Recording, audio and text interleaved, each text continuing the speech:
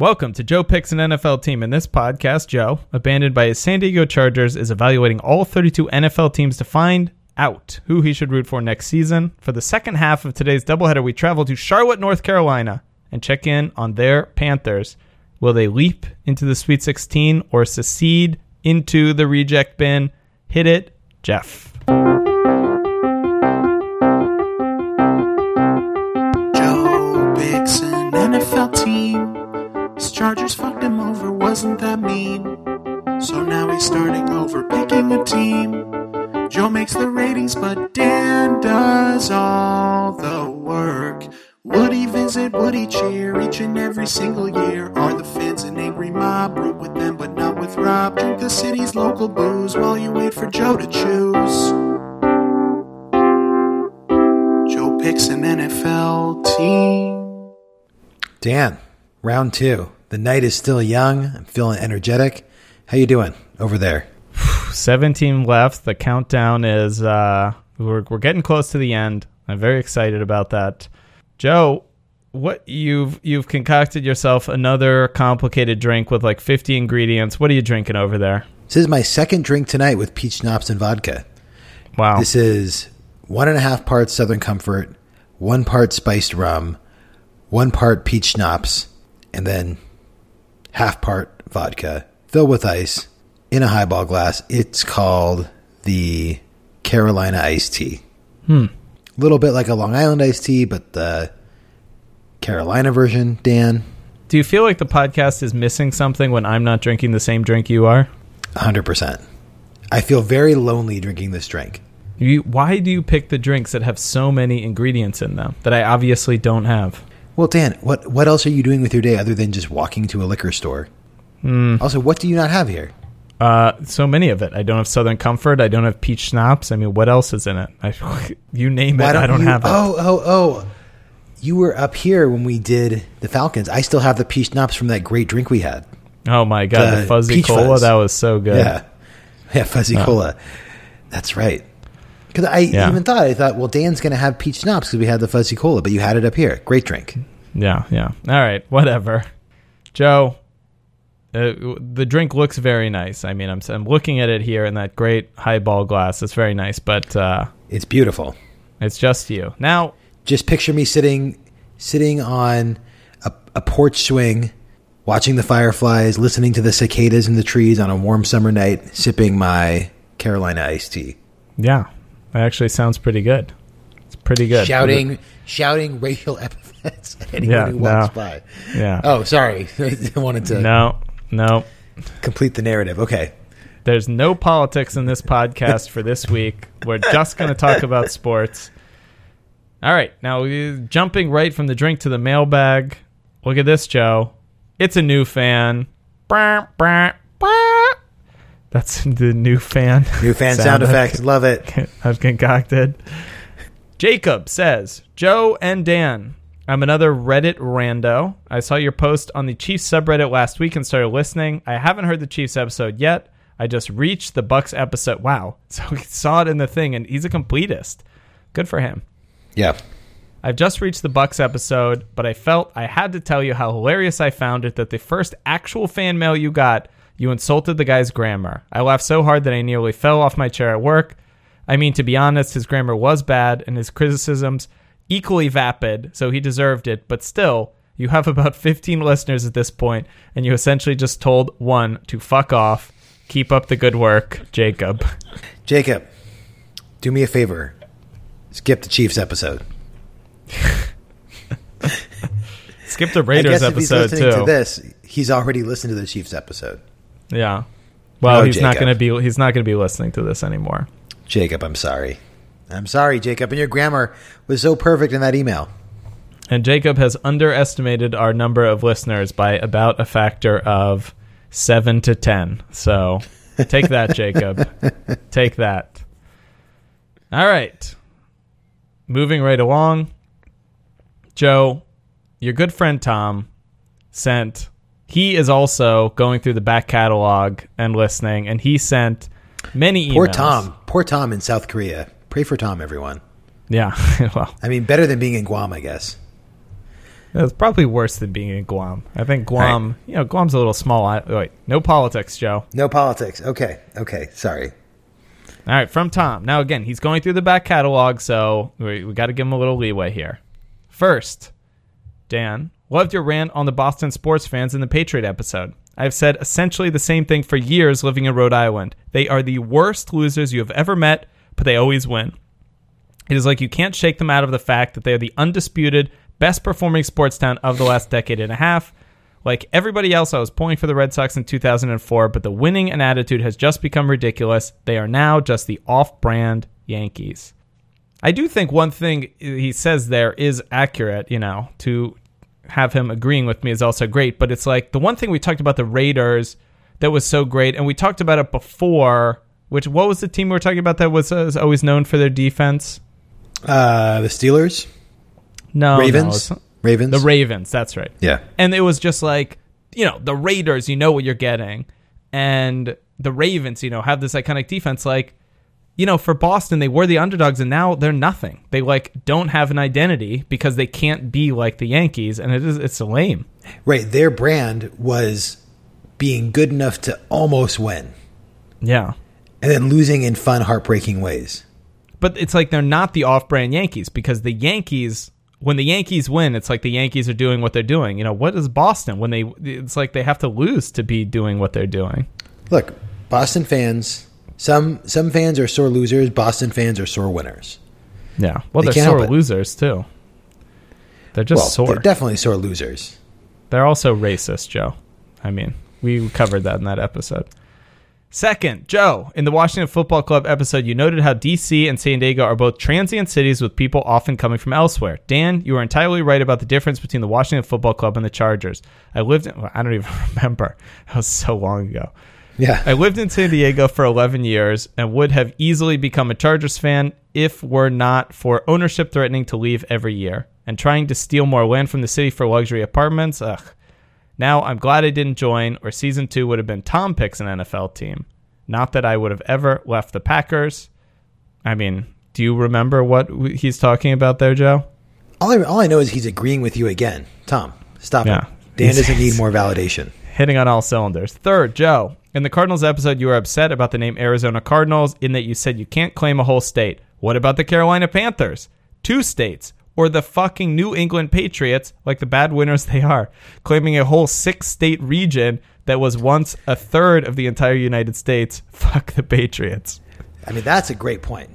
It is. That's a great point. It is true that the Carolina Panthers are in North Carolina, but they're claiming 2 states. Okay, so should I root for the Chargers if they change their name to the West Coast Chargers? Well, you had said if they were the Southern California Chargers, you would have liked that a lot more. At least it would have been a nod. But West Coast would even include where I live. It'd be great. All right, Joe. Without further ado, let's go take a trip to... It's Packer Corner. It's Green Bay loves him some been Joe. too long.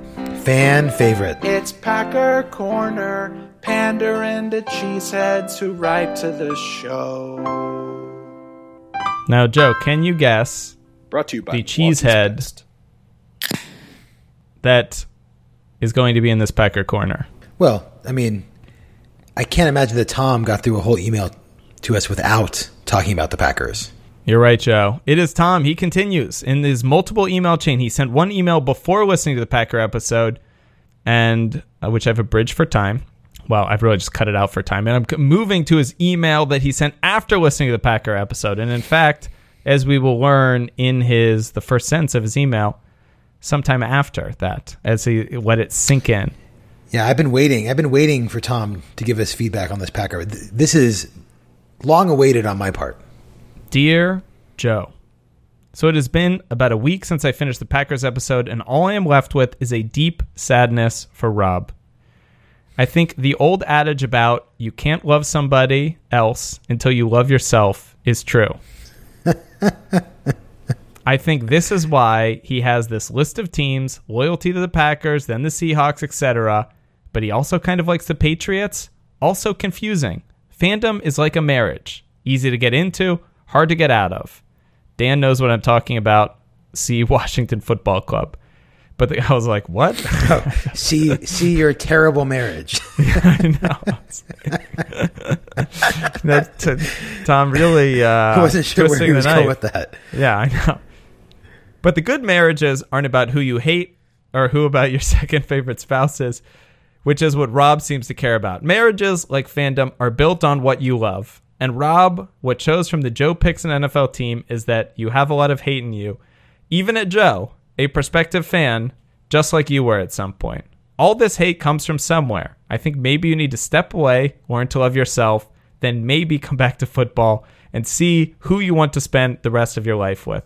Maybe the Packers. Maybe the Seahawks. Who knows? It could be season 2. Rob picks an NFL team. Oof, don't think that's going to be popular.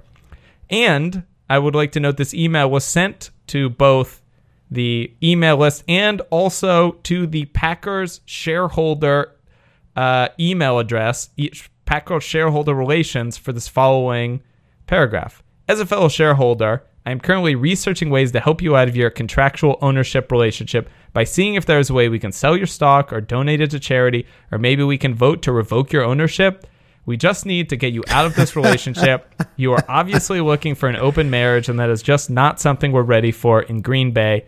I've CC'd the shareholder services, as I said, to see if there is anything they can do to help. We are all pulling for you in Korea. You'll get through this. Tom. Wow. Tom really, he was getting into some deep therapy sessions for Rob there. Yeah. That was like an intervention almost, right? The counterbalancing forces of love and hate is what is connecting this doubleheader, Joe. And I think Tom has really made we talked so much in the first episode about hate as a force, but Tom is talking about love as this force. Tom is the Jedi to my Sith Lord. He is. Now, the important thing is he hasn't been talking to you. He has been talking to Rob. So, had he been coming to you with this, I'm not sure you agree based on the first episode, but I think he sees the hate as strong in Rob. Tom's words, burrowed their way into my cold heart. Yeah. Well said, Tom. And frankly, if I become a Packer fan, I'd be happy to buy Rob's shares off of him if we can make that happen. Oh, there you go. Well, shareholder relations, they did not respond to at least me. They might have responded to Tom. So maybe he'll fill us in on what they said to him, whether vis-a-vis those shares. But there you go. That is... It's Packer Corner. Green Bay loves them some Joe. I don't know if we're going to have time for Packer Corner on next week's speed quadruple header, so might be the last time for a while. Look, if Packer Corner comes up, we got to go for it. Brought to you by Milwaukee. Yeah. No amount of speed. And this is what's holding our 15 listeners into the podcast. Exactly. Well, Joe, in a shocking twist, there are no Panthers emails to even tease, so... just get to the fan feedback from last week, and we'll just jump right into it. All right, Dan. First half of the doubleheader, we had the Ravens. They were not fans of the podcast. What do you think the Chiefs thought of our podcast, Dan? Well, you ended up rejecting the Chiefs. But for anybody who listened, I think they can grasp to the fact that your dad is rooting for the Chiefs, and your dad has a connection to Alex Smith. So I'm going to say, and they just seem like nice people, in the Midwestern attitude. So I'm going to say they liked it. Dan, they loved it. Oh. The Chiefs rivaled the Vikings in welcoming me to their fandom. Wow. Several comments from prior San Diego refugees, many Rams refugees, or as they call themselves, Rams Fugees, which is not really a great pun. Let me read this one to you. Bro with a period after. Bro's a complete sentence in this context, by the way. Bro, I'm a Rams Fugee, so I can completely relate to you. I went through the exact same process as you without the podcast. I will tell you the Chiefs fan base is the coolest, kindest, most giving, and most welcoming sub I encountered. Hell, One guy even mailed me a Pollard jersey. That's Wow. crazy, right? That's I pretty hope you good. decide to stick around. We'd be honored to have you. Wow. So someone else writes, you can still hate the Raiders and Broncos if you root for us. Great point. And then I want to read you the most negative comment because even their negative comments are super nice. Hey there. There were enough missed points that it was easy to see you weren't too interested in being a Chiefs fan. It's all good, though. I hope you find a team to call home that you can enjoy. So nice. What nice people. I mean, look, we now have, I would say, 3 solid teams based on the Reddit replies. I would say the Chiefs, the Vikings, and the Bills, who, I mean, I have some favorites now in the zombie teams. All right. Our 15 super fans, our 18 fantasy team members. So, without further ado, let's shift focus into the Panthers. Now, for all you who want to get in next week's ultra quadruple header mailbag, when we are going to be covering in speed fashion the Rams, the aforementioned Rams, and which no Rams fugees, the original, the people who stuck with them, the 49ers, my local team, the Jaguars, the most popular team in London, and the Did you forget the 4th team again? no, I forgot a different 4th team. The Bears. And the Bears. And the Bears. Send in your feedback. But again, the key, the word for next week's episode is speed. So keep it concise, but get it in, okay? Size of a tweet, we said. Yeah. And believe me, I've gotten the research from all 3 people, and it's very concise. So those are going to be we're going to rock. So it you don't through want those. so you're not soliciting research. You're soliciting opinion. Yeah, Short, opinion. concise like we had opinion. in the Raiders episode. We had a pro Raiders, a con Raiders. Nobody sent in anything for the Panthers, which, I think makes sense. The Raiders are a team that elicits, that love and hate emotions. I think the Panthers aren't Yep. quite on the Yep. same level as that. But, maybe one of those teams are. I mean, maybe the 49ers, maybe the Bears. I mean, I don't know how the Jaguars could. And the Rams, but, I don't know. Maybe those Rams fugees have a lot of feelings about the Rams. Yeah, I'd love to hear it. Rams fugees, come on. Yeah. Without further Give ado, us the though, let's get feedback. into the Panthers. Tony's draft status. All about building around Cam and giving him more weapons. Rounds 1 through 3, all offense. McCaffrey, a highly lauded running back with the number 8 overall pick, who's sort of like a scat running back and a slot weapon. A faster Danny Woodhead, in Chargers terms, is the goal. Wide receiver Chris Samuel in the 2nd round to replace Ted Ginn, and an offensive tackle to replace Cam since the league won't do it with fines. Like the Bills, the Panthers were another team to replace their GM after the draft, which still strikes me as a bad message to send to the picks. Hey guys, welcome to the NFL. The guy who thought you were talented is an idiot and no longer works here. That's funny. I like how our fans have now, fully embraced how little I know about football, that they have to couch everything in Charger terms. It's like converting things to the metric system. They're like, Yeah. oh, he's like 3 Danny Woodheads. Well, I mean, McCaffrey and Woodhead have a lot in common. They're white, they're shifty, they're smart. Wow. Smarmy and shifty. I think McCaffrey is the son of another former NFL player. I think his dad, Ed McCaffrey, was like a famous NFL player, and the son, Christian McCaffrey, is this really good guy that whatever. We'll get into that in the fantasy section. I mean, a shifty running back who goes in the top 10 of the draft, that has Joe Mizrahi spending way too much in a fantasy draft written all over it. Well, once we get to the fantasy section, we'll see what the average draft value is for this Danny Woodhead. It's not Danny Woodhead light. It's like Danny Woodhead Young. good. Yeah. I'm gonna guess that my fantasy roster is gonna be this guy and Antonio Brown, and then a bunch of $1 players. You got another great. Well, the problem is now you're talking about your strategy And of the 15 people listening, all 15 are in the fantasy league. Scratch that. Yeah. You don't want Forget it. I don't want this scrub. Yeah. All right. Number 1, you don't want a team that is too good or too bad. So, the Super Bowl odds for the Carolina Panthers is a nice 22-1, right in your hot zone.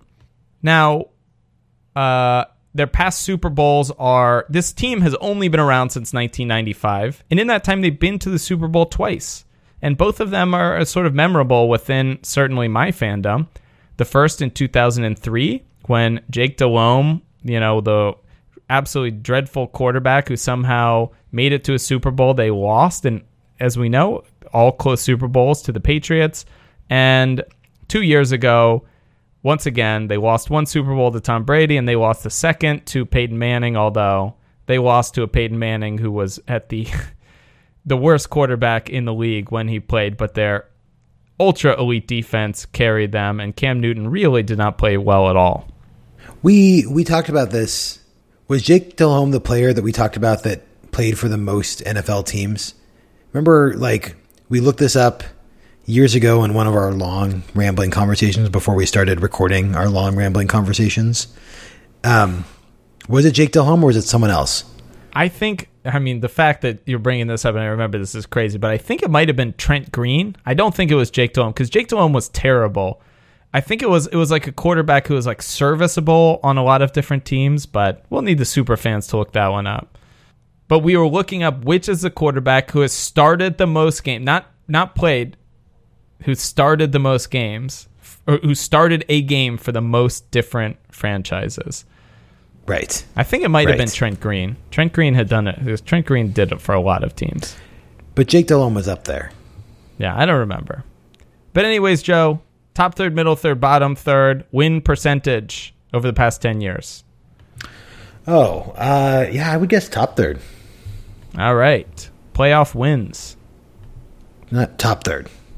And made the playoffs. Top third. All right, Joe. As per usual, you get 0 out of 3. Ugh. They're not even top third in playoff wins. They had a Super Bowl run. Yep, but outside of that, they have not very much. So the thing is, it also hurt them that they had the bye, so that doesn't count as a win because they were 15-1. So on their Super Bowl run, they won 2 games. The year before, they won a single game over the Arizona Cardinals, but that's it. So this team is middle for all of them, but they're not just middle for all of them. They are dead middle for all of them. So their win percentage is 51.6, which puts them 16th in the league, which is exactly in the middle. Their playoff wins is 3, which ties them for the group in the middle, which is 15th, averages out. And they've made the playoffs 4 times, which also ties them the group right in the middle at 15th. So this team in the past 10 years is dead middle. But what you've gotten to get that is a combination of really good teams, obviously the 15-1 team that went all the way to the Super Bowl, and some dreadful teams. In 2010, 2-14. I think that's when they drafted Cam Newton number 1, and 7-8-1, and last season, very disappointing 6-10. So this is a team that obviously has had great season. The 15-1 season was incredible, but also some very poor seasons, even recently, like last year's 6-10. The Vegas odds for the over-under this season is 8.5, so they're expected to be a winning team, but, they could easily fall short of that, 50% either way. So, Joe, what do you think? Yeah, I think much like the Raiders, I think they're hitting a real sweet spot for not too good, not too bad. I think maybe the distinction between the Raiders and the Panthers is that the Panthers have had more recent success. So you could argue that me rooting for the Panthers is like a little bit bandwagony. They just made the Super Bowl pretty recently. Yeah. So, but then I think that's counterbalanced by the fact that they've never won a Super Bowl. Yep. So that gives them a boost of if they won it, it would be the historic Super Bowl of the Panthers. So I think, what did I give the Raiders just like an hour ago? 9 out of 10. I think, man, that already feels high. That was a crazy score. But I think the Panthers are largely in the same boat. 9 out of 10. All right, 9 out of 10. Wow, off to a hot start again. Joe, you're in such a generous mood tonight. It's that Bellagio cocktail. Number 2, what do you think about the division? So this division is the NFC South, and once again, we're finishing out a division. We've already put the AFC West to bed in the first half, and now we close out the NFC South. We've gone here 3 times before. The Falcons, the Bucks, and the Saints. When you went here with the Bucks, you gave them a 7.5. When you went for the Falcons, you gave them an 8. And then with the Saints, you matched that 8. So this is clearly a division that, you know, you like. It's a competitive division. If we look at the betting odds, the Falcons are a 33% favorite. The Panthers, the team we're talking about today, right behind them at 30%. The Bucks at 20%, and the Saints at 17%.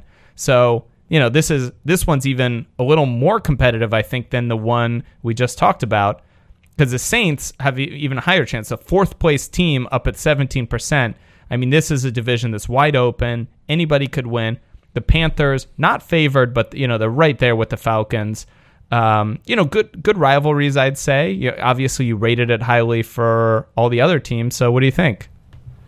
Yeah, I mean, it does seem like, you know, especially given our Jeff feud, which, by the way, seems to have mellowed out a bit in recent weeks. Yeah, fizzled. It does seem like the biggest rivalry does not include the Panthers, would be the Falcons and Saints. But it's a highly competitive division. And, I mean, you think about it, like, 2 Super Bowl appearances so recently, like, that's pretty incredible for any division. I mean, this division sent a team to the Super Bowl for the last 2 seasons from the NFC. That's pretty awesome. Right. I mean, they both lost, but pretty good, though. Yeah. Well, whatever. Yeah, I think this is, let's say, 7.5 out of 10. All right, 7.5 out of 10. Number 3.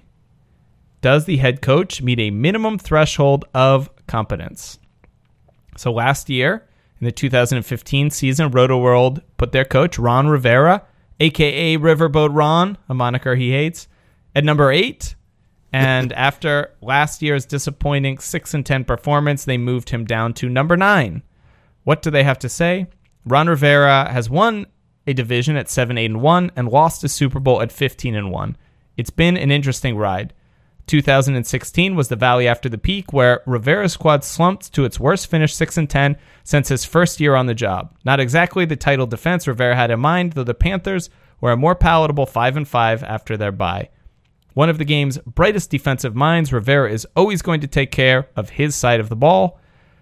The question is now how he evolves as Cam Newton ages. Carolina's offense wants to be prehistoric, but is sometimes merely medieval, abandoning the run game it is typically needed to win. Rivera understands this, coming after 2016, that Newton can't be the team's leading rusher. A true leader, Rivera's understated tone is the perfect counterbalance to Newton's galaxy-conquering swagger. A nice guy with no interest in finishing last. Expect Rivera to make the necessary 2017 adjustments. I love Ron Rivera. I mean, former Charger coach, by the way. I mean, Charger coordinator. That was his job, right? Previous. I remember we got Ron Rivera because he had been with the Bears, and he was their defensive coordinator. And then he took a job with the Chargers. Even though he was like really sought after, he took a job with the Chargers as, I didn't think he was their defensive coordinator. He was like the linebacker coach at first because he wanted to learn the 3-4 defense. Or not learn it. I mean, I'm sure he knew it, but like show that he could coach in it. Or maybe 4-3, whatever the one that the Bears weren't running was. And then became the defensive coordinator, was great.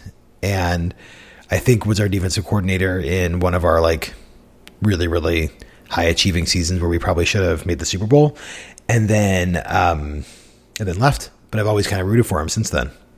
There you go. Well, you could root for him for the rest of your days, Joe. I could. Yeah. I do like Ron Rivera. Let's say 7.5 out of 10. 7. Wow. It's a high score. You think too high? I mean, I'm not going to change it. Whatever. The Roto-World puts him pretty high at 8. And it's like the stuff like their defense has been good. I mean, Ron Rivera is a coach that sometimes makes some dubious sideline decisions, but the whole Riverboat Ron, series of games was pretty fun, where he was just going for it on fourth down and they were just getting it every time, and it was very fun. So I'll give him props for that. But he's not doing his Riverboat Ron as much. His conservatism has come back a little bit. He has more to lose. The Riverboat Ron was born out of his being sure he was going to get fired. Yeah. Which is amazing. That was fun when it was happening. Whatever. For his trouble, he gets a 7.5. It's one of the highest scores you've given in that category, recently. I stand by it. Number 4. Do the players get in trouble with the law? All right. So, in the past 5 years, they've only had 3 incidents. So, we've got 2 teams today that are sort of, staying on the right side of the law. But the one player that I'm going to feature is, a fairly controversial and, when it happened was talked about and, really, I think shows how the franchise deals with, issues with the law. And that would be Greg Hardy. So I'm going to give a timeline of events here. May 13th, 2014, Greg Hardy is accused of assaulting his girlfriend, which according to the accusation from her, this included tossing her onto a futon covered with rifles, dragging her around by the hair, etc., etc. It was, the accusations were of very violent and, very horrible behavior. At the time, the evidence, this wasn't revealed, but maybe a year later, Deadspin released pictures of her after it, and she was very, very beat up. So these accusations were from her. And, well, I guess we'll just get to the rest of the thing. July 15th, which is 1 month or a couple months later, Hardy is convicted by a judge of assaulting his girlfriend at the time. Hardy maintains his innocence. So he's convicted. He maintains his innocence. He appeals the decision. September 15th, the start of the NFL season, Hardy just plays. He plays game 1. So he plays the first game of the season. After the first game of the season, there's a bit of an uproar about Greg Hardy, playing this game when he's got this charge against him and that he's been convicted and is appealing. So after game 1, he is deactivated for game 2, and he agrees to be placed on the commissioner's exempt list. This means that he continues to make his salary, but he doesn't get to play. At this time, the owner of the team gets in front of a group of people. He's receiving some award, and he says, "Standing before you tonight, I would be remiss if I did not acknowledge the issue weighing heavily on our sport and our society. When it comes to domestic violence, my stance is not one of indifference. I stand firmly against domestic violence, plain and simple. To those who would suggest that we've been too slow to ask, I ask that you consider not to be too quick to judge. Over the course of our 20 years, we have worked extremely hard to build an organization of integrity. I will work hard to continue to earn your trust." So, a direct defense of the way the team has handled the situation, which has involved him playing a game and then at that point being, put on a NFL list saying he can't play anymore. Fast forward to early next year in February of 2015, charges against Hardy are dismissed after the accuser fails to show up, and basically she stopped cooperating with the district attorney and essentially was not going to testify against him. And without her testimony, there was no case, and so the DA had to drop all charges. The DA said that they had a very strong suspicion that there was a civil settlement reached between the two, and once the civil settlement was reached, she declined to cooperate with the district attorney anymore, at which point they had no case. So charges against him are dismissed, though still the district attorney is pretty dubious, and there's some evidence, pretty strong evidence that he was guilty of something bad. Anyways, a month later, we're in the off season. He meets with the NFL to try to get reinstated so he can, play football again, get off this commissioner's exempt list. He says, I've been found, whatever, not guilty.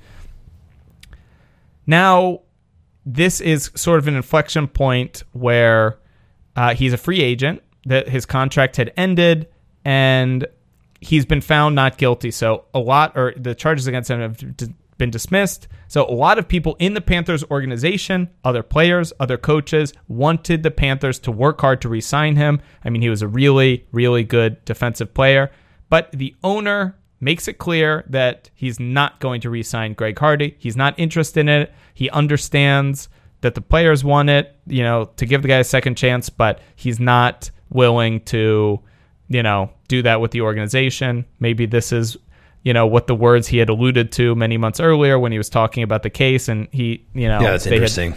Whatever. Anyways, a few days later, Greg Hardy in late March signs a 1-year, $11 million deal with the Cowboys. So basically, the Panthers let him walk, and the Cowboys signed him. Then a month later, Goodell suspends Hardy for the first 10 games of the 2015 regular season, because they did their own investigation, and, they made it 10 games. Then he appealed the suspension. They eventually got it down to 4 games, but there you go. So the Cowboys signed Greg Hardy. He eventually got a 4-game suspension, but, the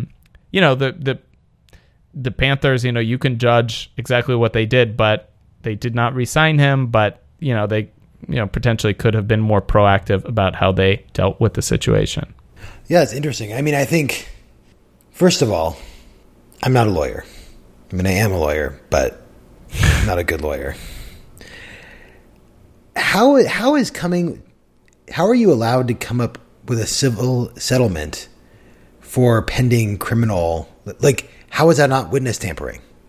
I mean, they might. The way it's read, it seems as if the district attorney was like, we think they came up with a settlement on their own and she's not cooperating us, but it's like, I don't think they're sure, and I think they would have to prove that too, and I just don't think they wanted to. Yeah, I mean, that seems like that in itself should be illegal.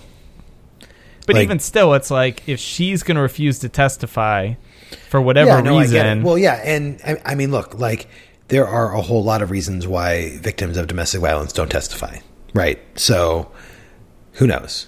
But that seems weird.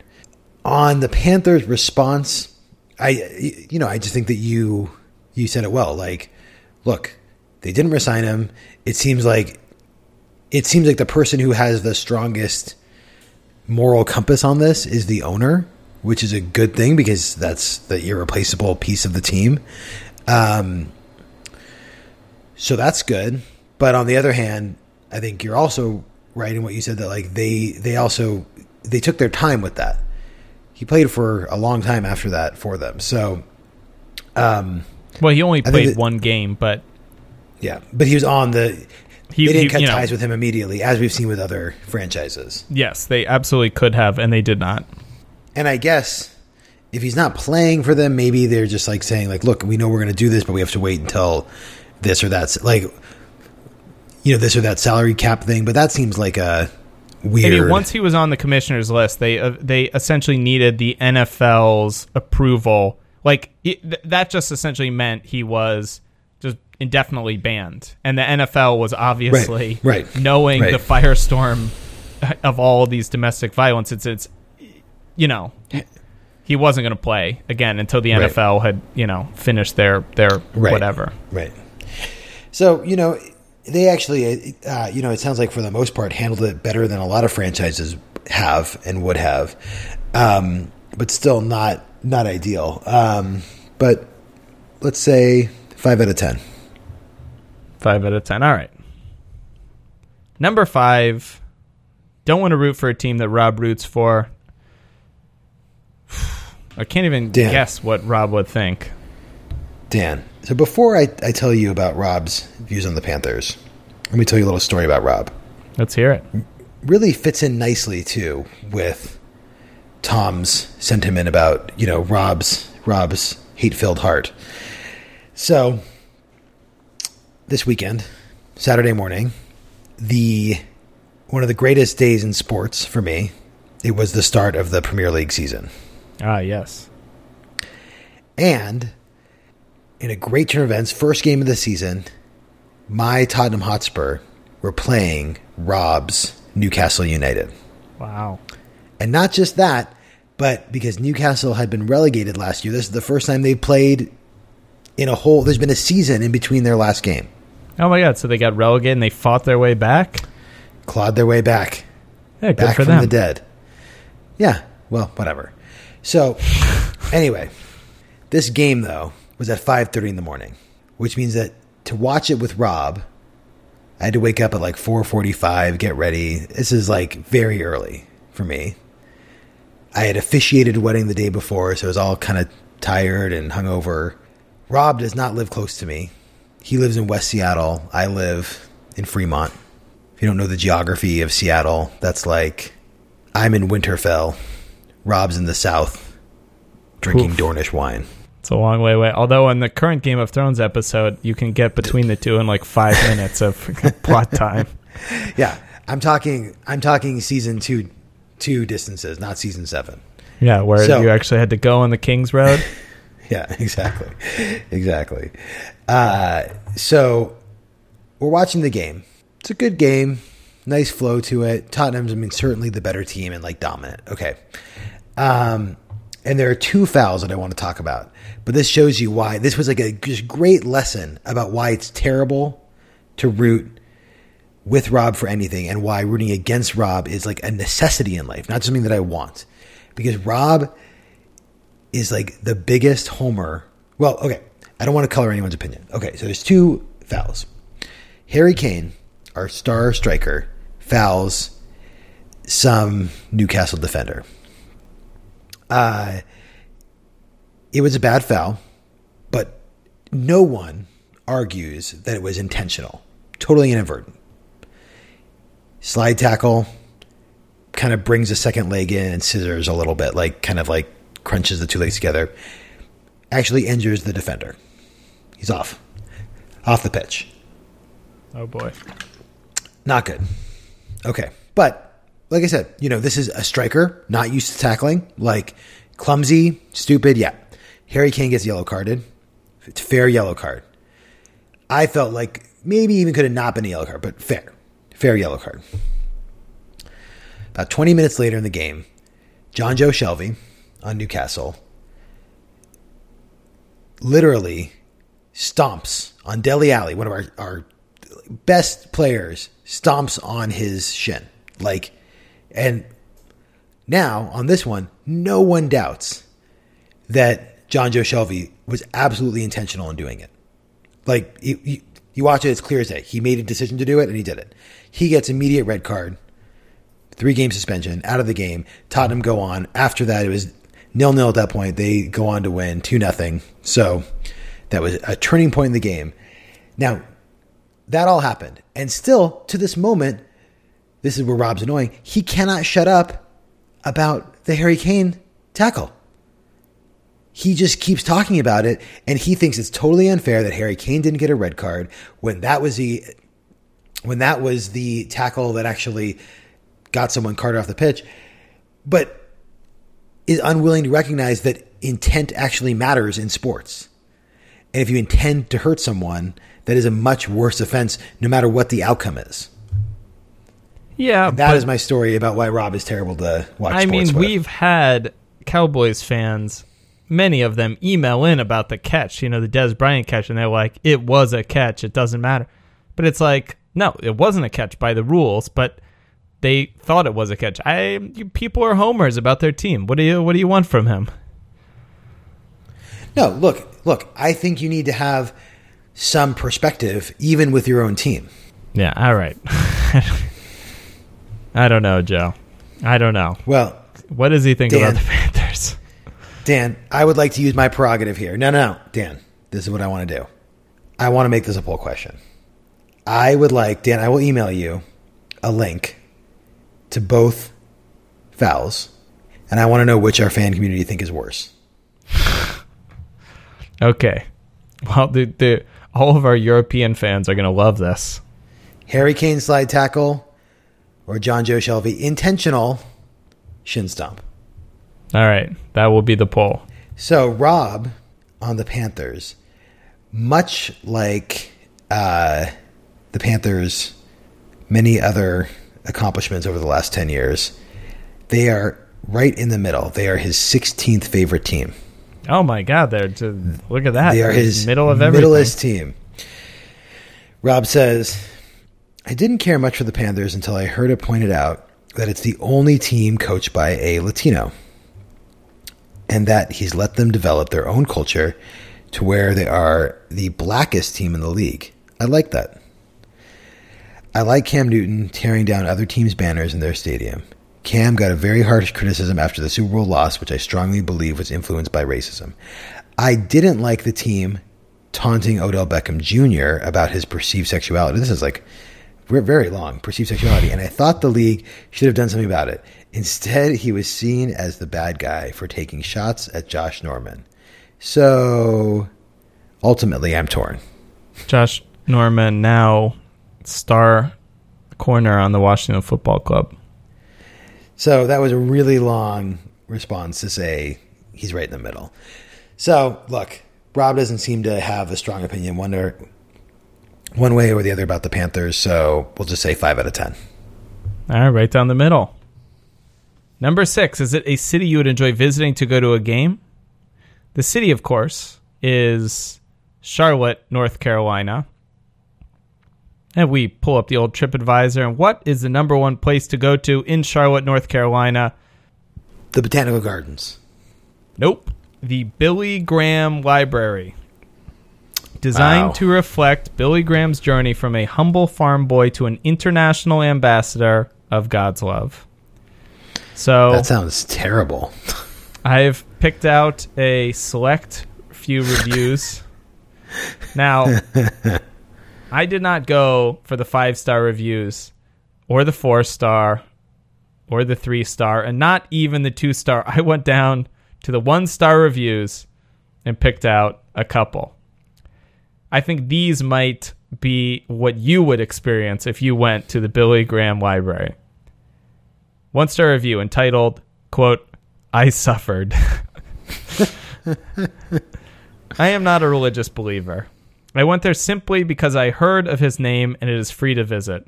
I thought I knew what library means, but I'm getting confused after this tour. The tour was basically listening to one video in a closed room and followed by another video in another closed room and then another video in another closed room. Each time I was told that the door would automatically open after the video is finished, so I waited at the door. So I waited for the door to open at the beginning of each video. I can only say I suffered. Wait, so you're trapped in there watching the video? It's like a biblical parable. I suffered. All right, here's the other review, which expands on what we expect to see. The building and the grounds were wonderful. Superbly manicured lawns and garden. The visit was free, which is good because I would not have paid for it otherwise. They have an animatronic cow that greets you on the first part of the tour in quotes. Oh, that's cool. Which is a premonition on how the tour will go. You then go to a room that shows a 10-minute video, then another room with another 10-minute video, then about 5 more rooms with 5 more videos. They were all very well done, except that you cannot escape. If you open the door to leave, you just go to the next room. And you flood the room with light so it disrupts every one of the brainwashing victims. The whole experience made me feel like a cow trapped on the way to the slaughterhouse, going through all the gates. The main takeaway I got from this was if you're going to dedicate yourself to God and you play your cards right, there is an untold fortune and prestige for you. You get your own library to immortalize you forever. I will say it was worth the experience and made me want to go into religion as a career. 1 star. Wow. So it was inspiring. That's good. Wow. That sounds awful. That's number 1. That is the number 1 on TripAdvisor. Yeah. That is not selling me. All right, let's see if I can get a little better. Let's see if I can improve. Okay, so number 2 is BB&T Stadium, which is the host stadium of the AAA Charlotte Knights, a White Sox affiliate, your beloved White Sox. Number 3, Joe, you like the Grand Prix a little bit. You like some car racing. Mm-hmm. Number 3 is the NASCAR Hall of Fame, Joe. Not interested. Oh. Well, number 4 is Freedom Park. Number 4 is Freedom Park. And I've got one review of that. This is a 5-star review. We really enjoyed walking around here and the pond on a summer afternoon. It was clean with many ducks, but not messy Canada geese. Wow. That's some serious shade at those Canada geese. Yeah, well, Canada geese, they're always causing a mess. They're always pooping everywhere. You don't want that. You want good, clean ducks. And then number 5, in the final place that I will feature, is Bank of America Stadium, where the Panthers play, which, if it's up at number 5, it can't be that terrible. Although it is 3 spots behind the AAA baseball stadium. So there you go, Joe. Yeah, what's up with that? That's crazy, huh? Charlotte, North Carolina. How you'd love to visit, I'm sure. Yeah. No, unfortunately, none of those. I mean, look, I feel like we've done a good job in this podcast of leaving room for me to be surprised with information about a city. I think about, the fact that I totally forgot about the space thing in Houston. Yeah. I think about the funeral museum, wherever that also was, also in Houston. Right. I think about you just the other love lovely. Houston. I think about the other the lovely Houston sites Botanical Gardens in Houston. I think barbecue, Joe, right across from the airport in Houston. Yeah. No, I think about the Graveyard Park in Cincinnati. That sounds so lovely. Yeah. I think we've talked about a lot of places where there's been unexpected things that I then think I would like. In this case, you're bringing up things that are unexpected that I think I would actually hate, which makes me less likely to like the place. And this was a place that I didn't think that I would want to go to anyway. I think there's beaches in Carolina, but there's also beaches in a lot of places. Well, not I think. I know there's beaches in Carolina, but the beaches in Hawaii are closer on a hour basis from a flight to where you live, right. And they're nicer. There are more efficient beaches for me. Definitely. I'm going to say 2 out of 10. Hawaii is your Vegas of beaches in the West Coast. Yeah. I guess the Carolinas are like Georgia's Hawaii. Yeah. They're the East Coast Hawaii. Anyways, number 7. Does the team have player or players you could put on your fantasy roster? Oh my God, Joe. Quarterback Cam Newton. Yeah. The 9th highest average value quarterback, which is unfortunate because I've got him on a 3-year deal where I'm paying far more than his average cost of $4. 100% owned, though, so obviously, one of the top 12 quarterbacks. Somebody's going to own him, but he's not one of the elite ones. Unfortunately, for me, the person who owns him for a much inflated value, Cam Newton's running offense has gone down last season and is expected to go down even more this season, and he provided massive fantasy value with all of his rushing touchdowns and rushing yards, and if that goes away, unfortunately, it's the value he's bringing just isn't the same. Wide receiver, Kelvin Benjamin. They're one wide receiver in the top 50. He's 30th. His average cost is $2. So, again, this offense isn't necessarily super prolific in the air, and their highest wide receiver is $2. So there you go. But running back, here is the star of their team, Christian McCaffrey, the man, the myth, the legend, the 8th pick in the draft. He is currently in fantasy drafts going as the 13th highest running back, which an average cost of $28. So he's a rookie, but he can do everything. He's a upgraded version of Danny Woodhead, and that means a lot of rushing yards. That means a lot of receptions out of the backfield. That means a lot of touchdowns. So he is a high upside player, especially in PPR leagues, I'd say. Of course, owned in 100% of leagues. And who is his backup? The dependable Jonathan Stewart, who's had many great fantasy seasons in the past. I think even last year he had a good season. 39th most expensive running back in things with an average cost of $2. Only owned in 44% of leagues, but I think if you're drafting McCaffrey, you might want to also get Stewart just, as a handcuff there. I feel like Jonathan Stewart has been on the Panthers as long as I've been watching football. Yeah, that's his thing. Like, he's been around forever. And they've always had running back by committees, but it's always, right. Right, he's just always been a member of the committee. Yeah, he's always been. That's his part. And I've had him on my fantasy team. He can put up big weeks, Do you think that he goes into the GM and he's like, hey, so, you got rid of that other guy and, do you think maybe I could just try, just me? Just I'll just do it. It's fine. It's fine. It's totally cool. Jonathan, it's for your own good.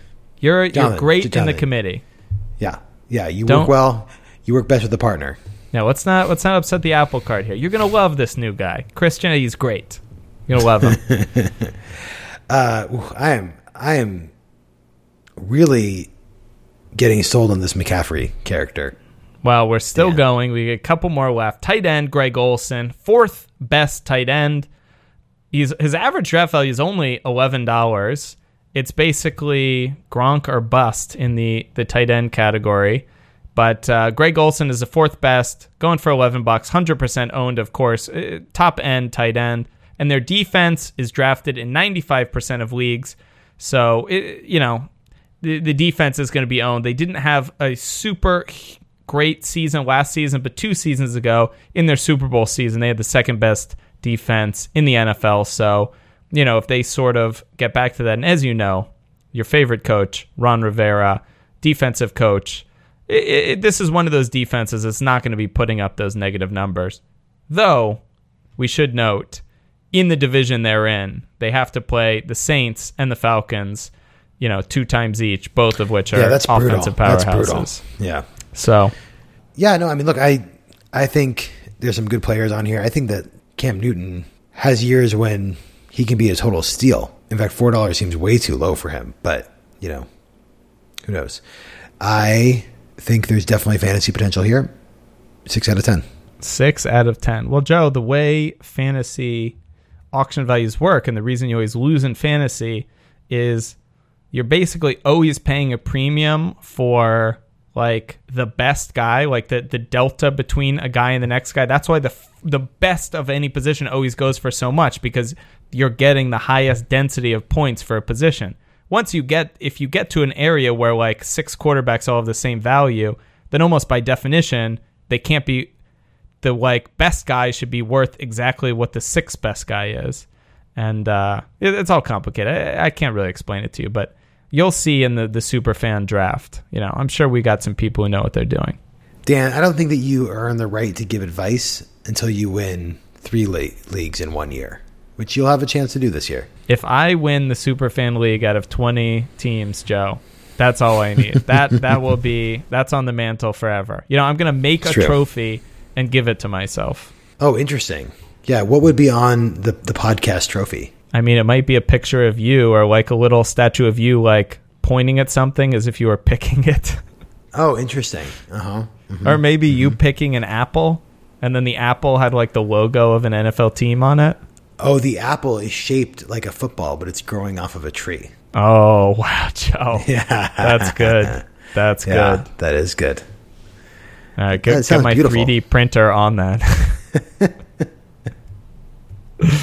You could whittle that. You're quite the woodworker. Yeah, definitely. Number 8. Is the owner a monster? All right, Joe. The owner of the Carolina Panthers is, of course, Jerry Richardson. Jerry Richardson is a former NFL player. Oh, my God. He, in 1958, was drafted by the Baltimore Colts in the 13th round as a wide receiver. He played in the NFL for 2 seasons, and finished his career with 15 receptions, 171 receiving yards, and 4 touchdowns. Now, back in 1958, the forward pass was this new and shocking development. So the fact that he had 15 receptions is equal to 150 in the modern day. The defensive backs would be jumping on his shoulders. So it was really hard to do anything. And 4 touchdowns. He was the Antonio Brown of his time. Well, he wasn't the Antonio Brown, but he was I don't know, maybe the Anquan Bolden. Anyways, what else about a former NFL player that's really exciting? I think he might be the only, or one of certainly the very few NFL owners that were formerly players. I think there might have been one other one, but that's a small club. Number 2, he's a meme. I love that. For looking stoic in the owner's booth during games. It is literally, people have a picture of him just he always has some big gulp drink, and he always just looks as if he's uninterested in what's going on, but watching every game. So that's another thing he has. How did he make all his money? Well, he used his bonus after his team, the Baltimore Colts, won the 1959 NFL championship. He got a bonus. And with the help of his buddy, Charles Bradshaw, they opened the first Hardee's franchise in Spartanburg, South Carolina. This business, Hardee's was this rocket ship, unbelievable fast food chain.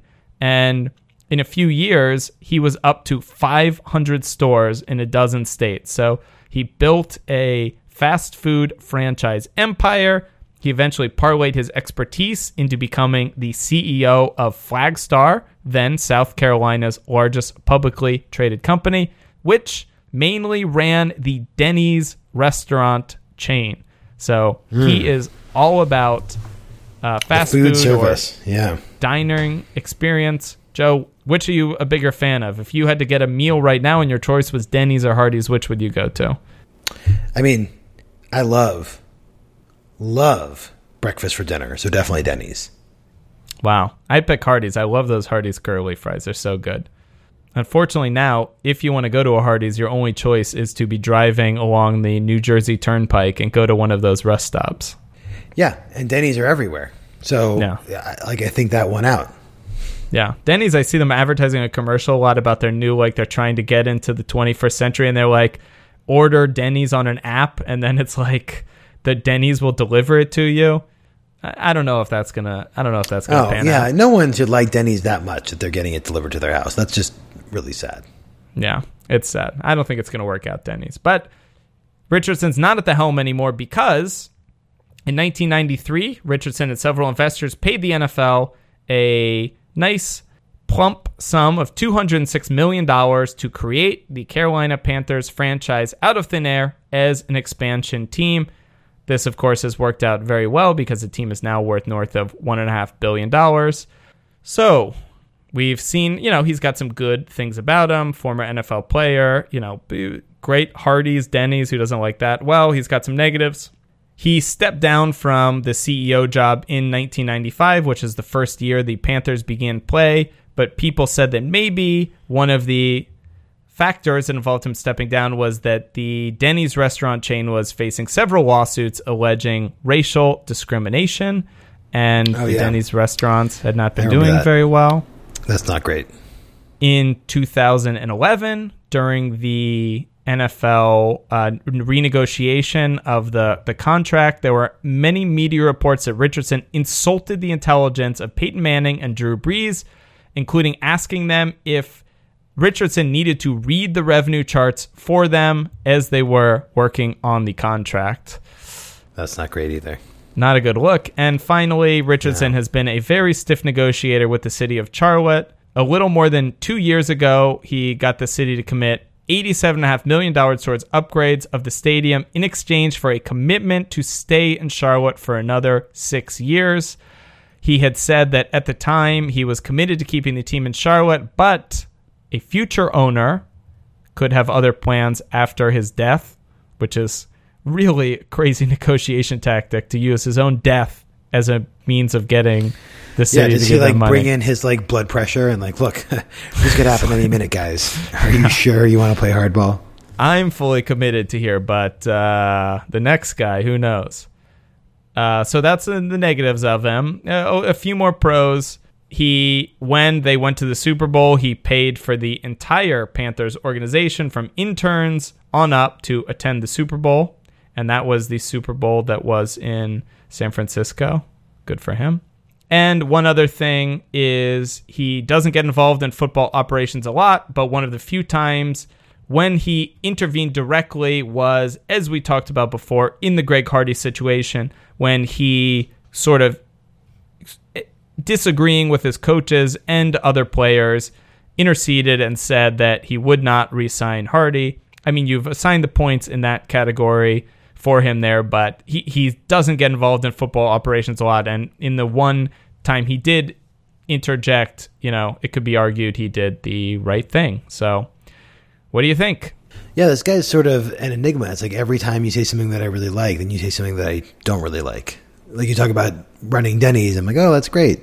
And then remind me about Denny's racist history at the time that he was running it. I think as far as owners go, I like that he's a former NFL player. I feel like if I were a fan of the team, I would rather have him as the owner than a lot of other people. But there's still definitely some flies in the ointment about him. So I'm going to say 5 out of 10. 5 out of 10. All right. Number 9, rate the uniform and the logo. The Panthers team president, Mark Richardson, the son of team owner Jerry Richardson, chose the Panthers nickname because, quote, it's a name our family thought signifies what we thought a team should be: powerful, sleek, and strong. Richardson also chose the 1995 expansion team's color scheme of black, blue, and silver, a choice that initially came under scrutiny from NFL because their concern was that a team named the Panthers that prominently featured black in the color scheme would appeal to street gangs and reflect poorly on the league. But that's super racist. Yeah, they held their ground and fuck the NFL. That's ridiculous. Yeah, I like the Panthers color and logo. I think the question that needs to be asked is between a Panther and a Bengal. Clearly the Bengal wins the fight, right? Well, I think if you put them in a coliseum, I think the Tiger wins. But I think the whole thing with Panthers is if you see the Panther, you're already dead, because it's the Panthers they'll stalk you, and then by the time you've seen it, the Panthers been stalking you for 30 minutes and it's all over. So I think if you put them in the jungle, it might be a close battle. I think the Tiger's definitely bigger, but I think the Panther, and I think Panthers can climb trees and stuff. So I don't know. Well, we should put a pause on this conversation because, and it's interesting that we have not yet talked about the Jaguars or the Lions. Yeah. Yeah. We're going to hit both next week. Yeah. We just have a lot of big cats left to talk about. And I mean, the most ferocious killing machine of them all, the dolphin. Don't sleep on the dolphin, Dan. I know you're kidding, but look, I'm not. Look, if you throw a tiger into the ocean, the dolphin's going to win. Totally, every time. Yeah. Tigers are notoriously terrible swimmers.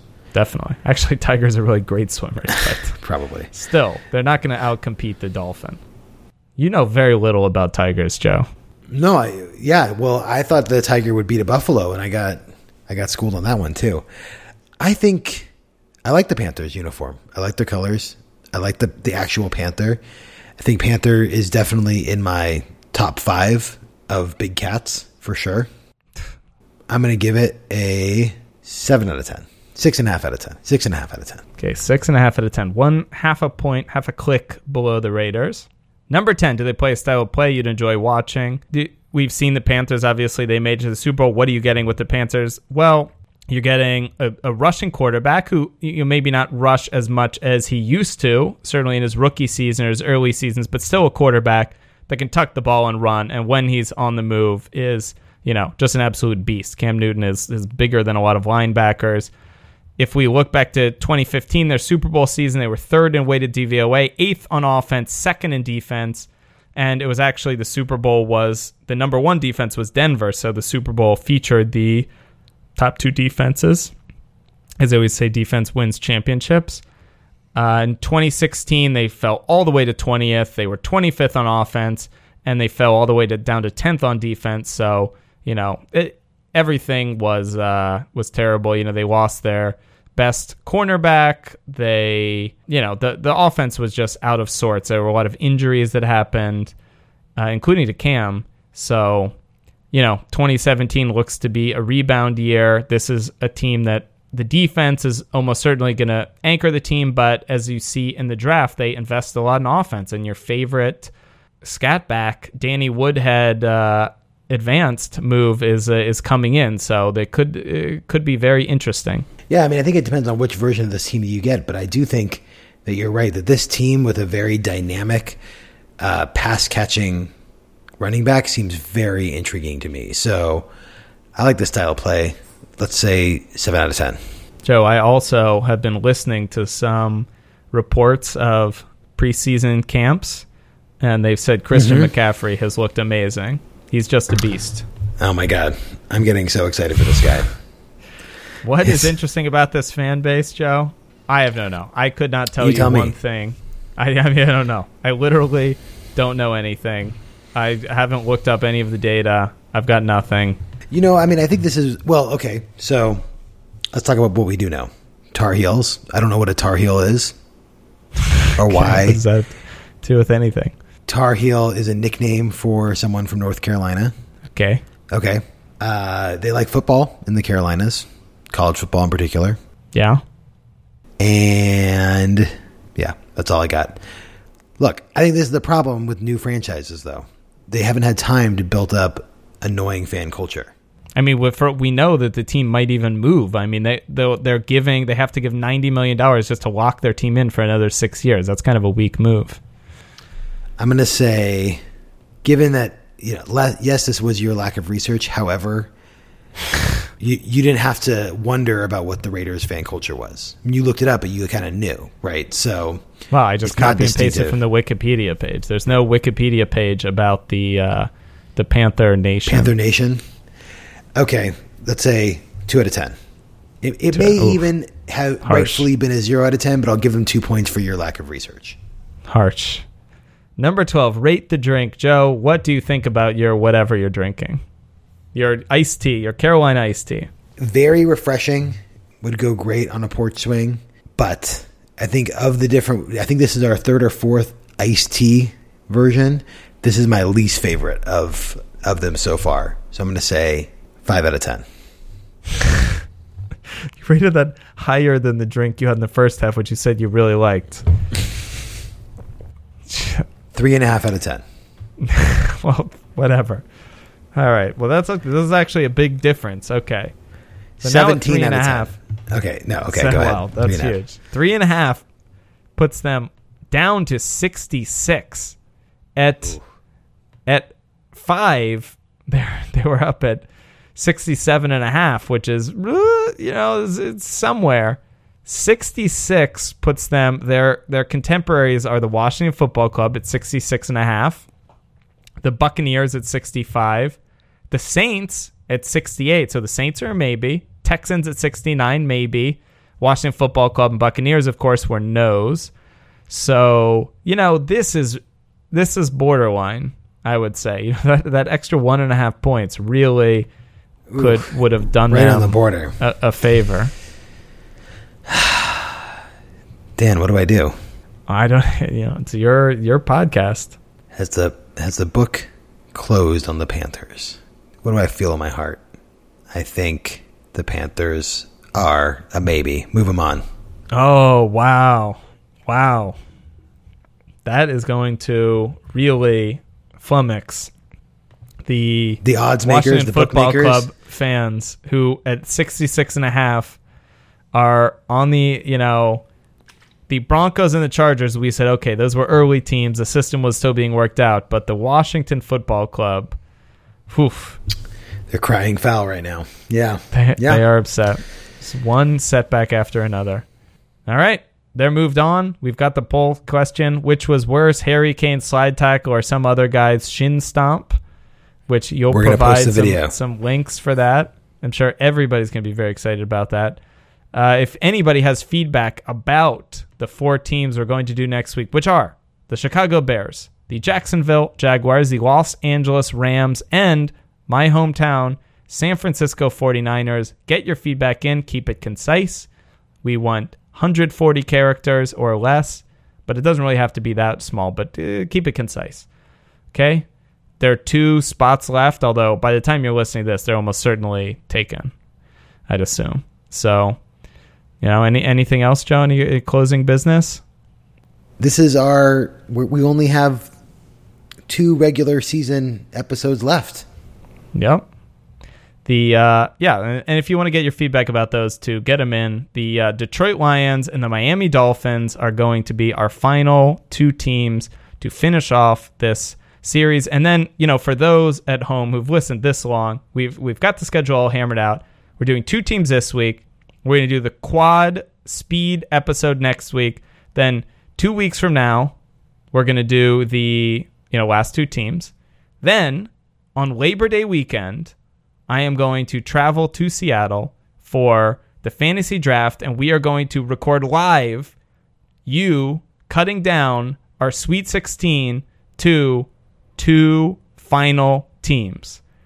Then I'm going to travel back to my home base, San Francisco, and we sometime before the initial Sunday begins, but perhaps after the first Thursday, we will release the final podcast where you pick the team that you are going to root for the season. Now, Dan, we should tell people now to also get in any feedback they have on playoff ideas, structure, how to get the teams from 6 to 2, how to get the teams from 2 to 1. We're going to do a special pod just to explain that, kind of talk it over.